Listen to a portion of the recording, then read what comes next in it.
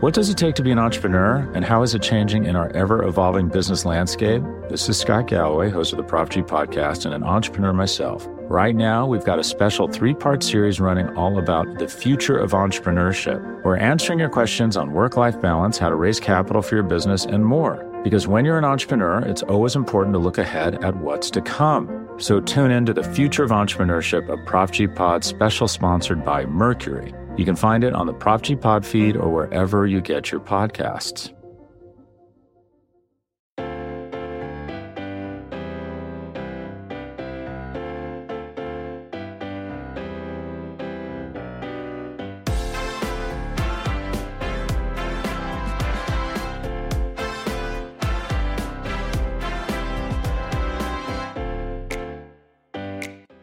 Hola a todos, bienvenidos a Cowboys Hoy. Mi nombre es Mauricio Rodríguez, como todos los sábados, acompañándolos a través del canal de Blogging the Boys, que ustedes pueden escuchar en Spotify, en iTunes o en cualquiera de sus plataformas favoritas para escuchar podcasts. En este programa completamente en español, en el cual, pues, ¿qué les podemos decir? Plena temporada baja, seguimos ahí adaptándonos un poquito a la plática de la agencia libre y demás, y vaya que la de los Dallas Cowboys va a ser interesante y en una manera diferente a la que lo fue en 2021, en 2020, porque no tenemos el drama del contrato de Dak Prescott. Afortunadamente ya está hecho, los Cowboys tienen un quarterback y ahora nos podemos enfocar un poquito más a otras posiciones, y de hecho el día de hoy, de la posición de la que queremos platicar es de la de receptor.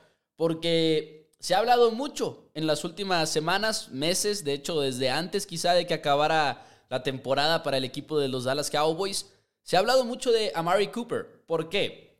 Porque Amari Cooper técnicamente podría abrirle mucho espacio en el tope salarial al equipo de los Dallas Cowboys. Específicamente estamos hablando de $16 millones. ¿Qué tanto necesitan los Cowboys abrir ese espacio?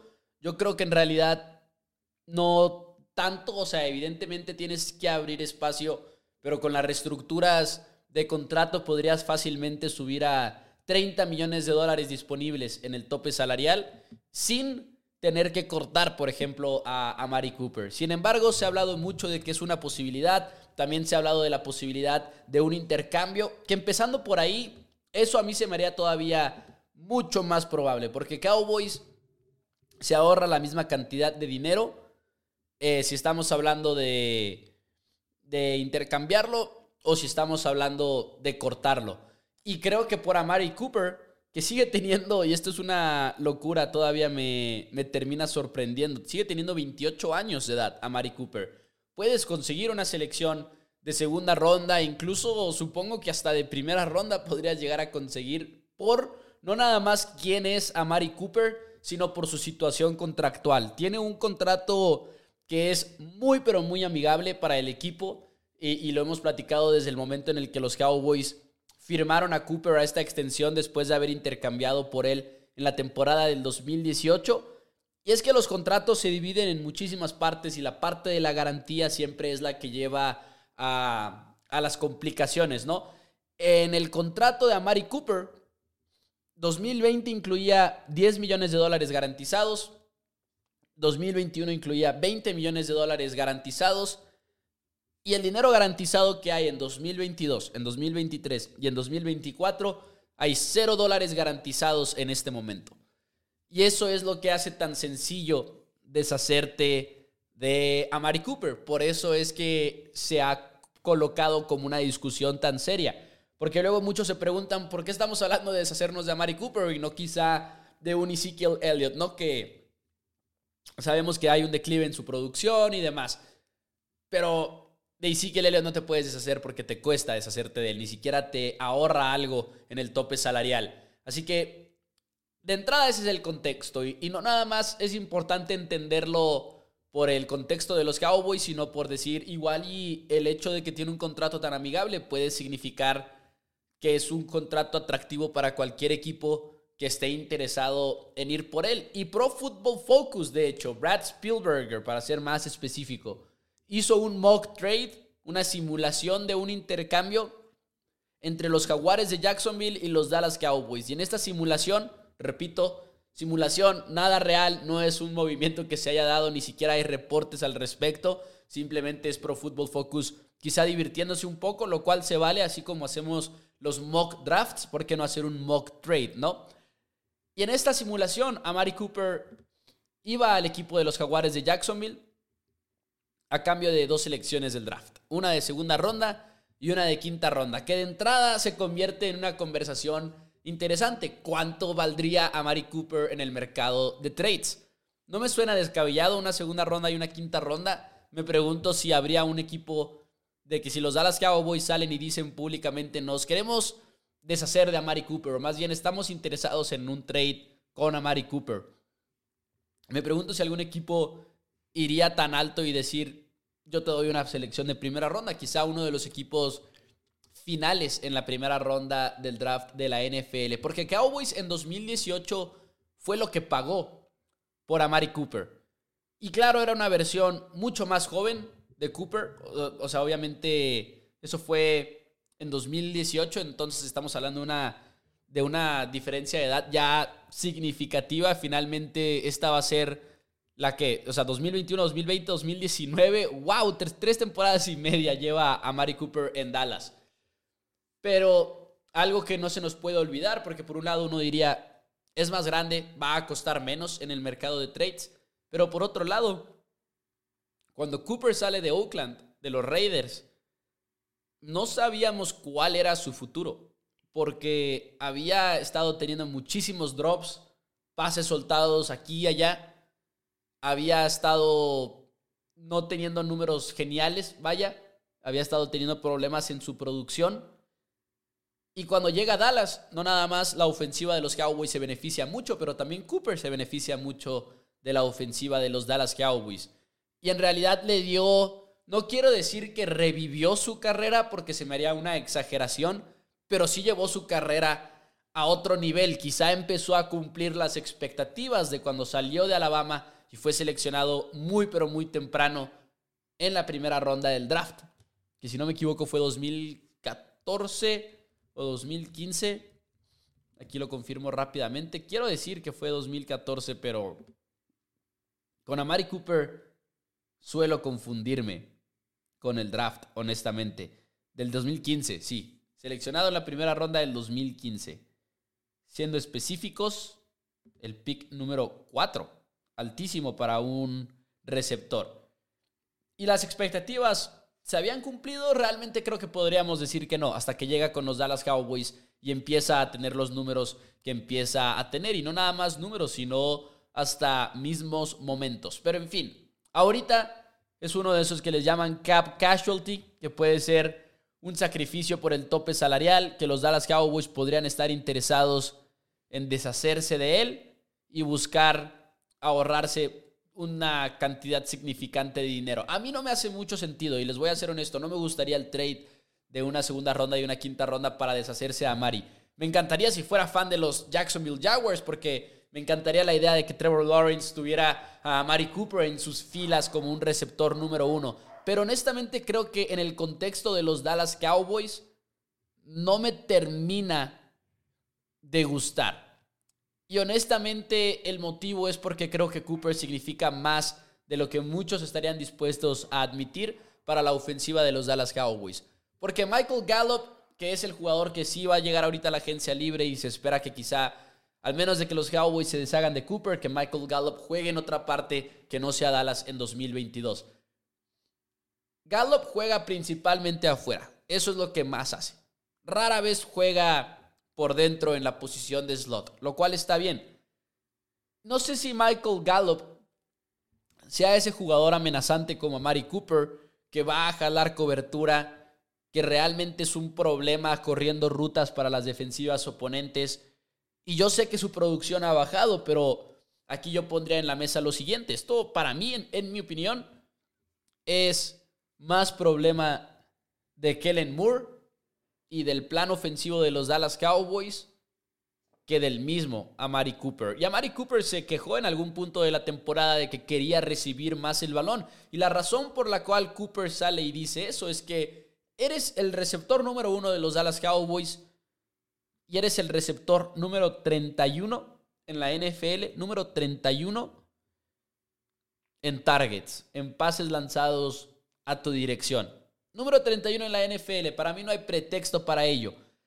Y por la pura naturaleza de cómo está construida la posición de receptores, igual y a Amari Cooper no esperas que va a ser el número 1 en la NFL porque tienes a Michael Gallup, CeeDee Lamb, incluso Dalton Schultz, que surgió como este jugador que, por cierto, tuvo la misma cantidad de targets que Amari Cooper.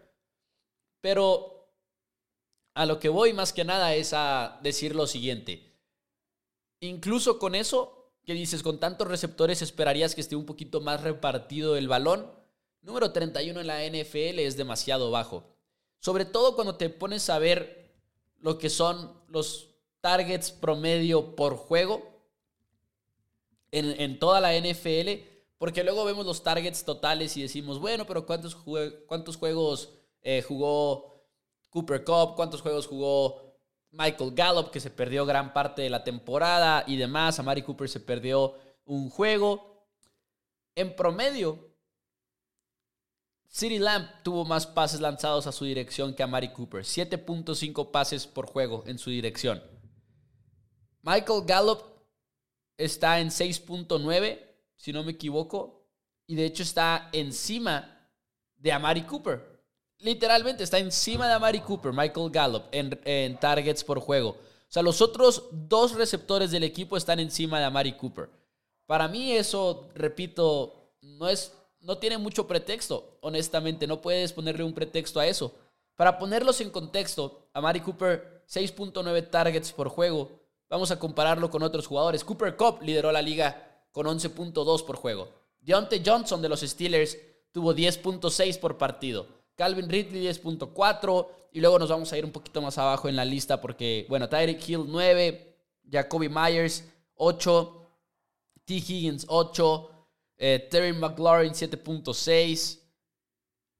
Simplemente 6.9 para mí es demasiado bajo y habla mucho de cómo los Cowboys utilizaron a sus jugadores. Dalton Schultz. Quería encontrar a Dalton Schultz en esta lista. 6.1.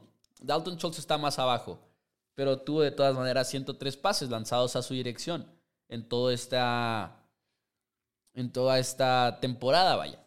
Una locura. Pero en fin, ahí está lo de los Dallas Cowboys y Amari Cooper. La verdad, una historia que hay que seguir muy, muy de cerca. Pero también quería hablar de otro jugador en específico de los Dallas Cowboys que también podría ser la clave a cómo va a lucir el cuerpo de receptores en la temporada del 2022. What does it take to be an entrepreneur, and how is it changing in our ever-evolving business landscape? This is Scott Galloway, host of the Prop G podcast and an entrepreneur myself. Right now, we've got a special 3-part series running all about the future of entrepreneurship. We're answering your questions on work-life balance, how to raise capital for your business, and more. Because when you're an entrepreneur, it's always important to look ahead at what's to come. So tune in to the Future of Entrepreneurship, a Prop G pod special sponsored by Mercury. You can find it on the Prop G Pod feed or wherever you get your podcasts. Support for this show comes from Sylvan Learning.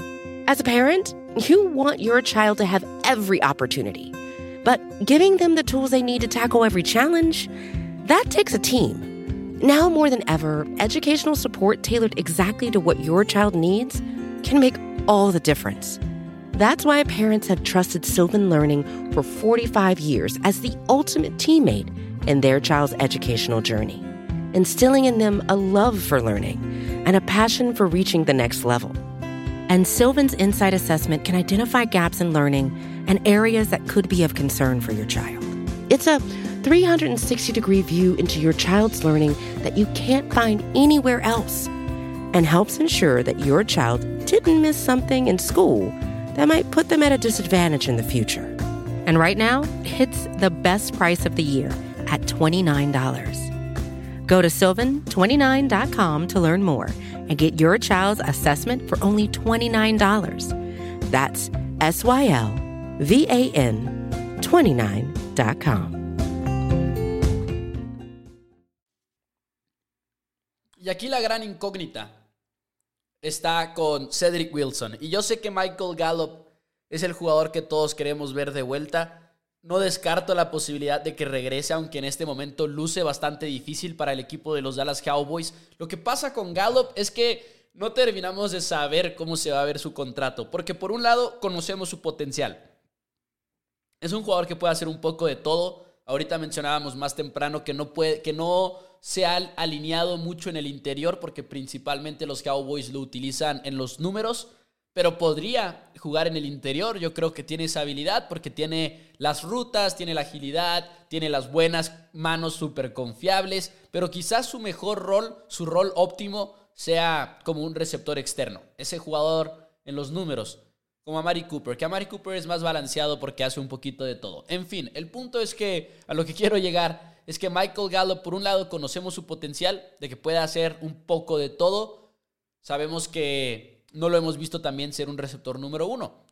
No es lo mismo que hubo un juego en el cual Amari Cooper y CeeDee Lamb se lesionaron y Michael Gallup tuvo que ir a desquitar. No es lo mismo y sabemos que no es lo mismo por el contexto, ¿no? O sea, si ese es el caso, bueno, el receptor número 3 se convierte en el receptor número 1 y por ende el número 2 y el número 3 pues no son 2 y 3, son más bien el 4 y el 5 del equipo. Entonces es muy diferente ese contexto en la NFL, a diferencia de que si Michael Gallup llega a la agencia libre, firma en otro equipo y realmente se convierte en el número 1 de ese equipo. Eso no lo hemos visto, no lo conocemos y querrámoslo o no, le resta a su valor. Michael Gallup no va a salir a firmar un contrato de $20 millones al año, de $18 millones al año, porque los equipos no saben a ciencia cierta si puede ser el número 1 de un equipo. Y además de eso está el tema de la lesión. Michael Gallup, cirugía de rodilla, de ligamento cruzado, apenas hace unas semanas. Va a estar recuperándose toda la temporada baja. Y eso también le pega al valor de un jugador como Michael Gallup. Entonces, por un lado uno piensa, es muy probable que Gallup vaya a firmar en otro lado un contrato que los Cowboys no le van a otorgar. La etiqueta franquicia ni siquiera está en la mesa, creo yo, para Michael Gallup porque tiene un valor muy, pero muy alto. Y por otro lado, no podemos descartar la posibilidad de que Gallup diga, no quiero que la lesión, no quiero que esto, que aquello impacte en mi valor. Quizá me quedo un año más, firmo un contrato más barato de lo que podría conseguir quizás si buscara una contratación a largo plazo, pero lo hago con el objetivo de en 2023 explotar en el mercado, ¿no? Pero no sabemos qué decisión va a tomar Michael Gallup en ese sentido, pero hemos de admitir que no sabemos, que es una situación muy volátil la de Gallup, y así como lo veo firmando $15 millones al año, no me sorprendería si termina firmando un contrato de 11 sí me sorprendería, 12 millones de dólares anuales, por ejemplo. Creo que sería una sorpresa para Gallup, pero imposible descartarlo. La otra pieza importante en esta discusión es Cedrick Wilson, porque si Michael Gallup se va, digamos que los Cowboys retienen a Cedrick Wilson, que quizá él esté más en el valor de $5 millones al año, $6 millones al año, algo por el estilo. Wilson jugó bastante la temporada pasada, bastante de hecho, y fue el receptor que al menos en eficiencia más éxito tuvo por target en promedio que los demás receptores de los Dallas Cowboys. Y eso incluye a Cooper, Lamb, Gallup, Dalton Schultz, a todos. No hubo alguien más, abro comillas, eficiente, cierro comillas, que Cedrick Wilson. Vale la pena, sin embargo, hacer por aquí un paréntesis y decir, también tiene que ver que no jugó tanto como Amari Cooper, como Michael Gallup, como CeeDee Lamb. Igual y si hubiera jugado tanto, que de hecho con Gallup igual y se da un tiro, supongo, por el hecho de que se perdió tantas semanas, el número 13 de los Dallas Cowboys. Pero el punto es que cuando jugaba Cedrick Wilson, jugaba en el interior. Entonces, no es tanto, en mi opinión, que si se va Gallup, Wilson lo reemplace. Es más bien, si se va Gallup y Cedrick Wilson es tu receptor número 3 en la temporada del 2022, CeeDee Lamb se ve muy forzado a jugar por fuera. Y no quiere decir que eso sea malo. Creo que CeeDee Lamb es muy peligroso en el slot, pero es muy versátil y lo vimos más o menos 50-50, a veces en el slot, a veces por fuera. pero CeeDee Lamb no jugaba forzosamente en el slot. Y Cedrick Wilson sí. Si te pones a comparar los números, creo que de 61 targets que tuvo en la temporada Cedrick Wilson, 55 de ellos fueron cuando él estaba alineado en el slot, cuando estaba alineado por dentro. Y también muchas de sus jugadas grandes vinieron desde ahí. Y eso no es algo malo, simplemente es importante tener en cuenta cómo impacta cada jugador a la posición. Si Wilson se queda, forzosamente va a jugar por dentro. Y por forzosamente me refiero a la mayoría de las jugadas, no el 100% de ellas, porque obviamente va a haber excepciones. Entonces provocas que CeeDee Lamb se vea forzado quizá a jugar por fuera. ¿Y cómo se ve eso para los Dallas Cowboys? Es una discusión muy, pero muy interesante. Honestamente, yo me sentiría confiado todavía del grupo de receptores. Si Cedrick Wilson es el número 3, creo que lo puede hacer a un nivel muy alto. Y además los Cowboys pueden buscar un receptor en el draft de la NFL si lo pueden encontrar. Y quizá tirarle a encontrar lo mismo que encontraron el año de Michael Gallup, que al final de cuentas lo seleccionaron en la tercera ronda de su draft, saliendo de Colorado State. Veamos qué pasa. Mi pronóstico es que Amari Cooper se queda, que Michael Gallup se va, pero hay muchísimas variables y lo que sí no me gustaría para nada es que Amari Cooper se vaya. Creo que no hay manera de justificar eso, pero en fin. Amigos de Cowboys Hoy, por hoy me voy a despedir. Espero que disfruten su sábado, espero que les haya gustado este programa. Dejen un review, ya lo pueden hacer en Spotify también, 5 estrellas. De igual manera del lado de iTunes y demás. Y escuchen Blogging the Boys con programas diferentes y locutores diferentes a lo largo de toda la semana. La verdad es que hay una programación muy pero muy divertida por aquí. Espero que la disfruten y me pueden seguir a mí en Twitter, @MauNFL. En YouTube me pueden seguir en Primero Cowboys, así como en Facebook, Instagram y otras redes sociales. Muchísimas gracias, nos vemos, disfruten.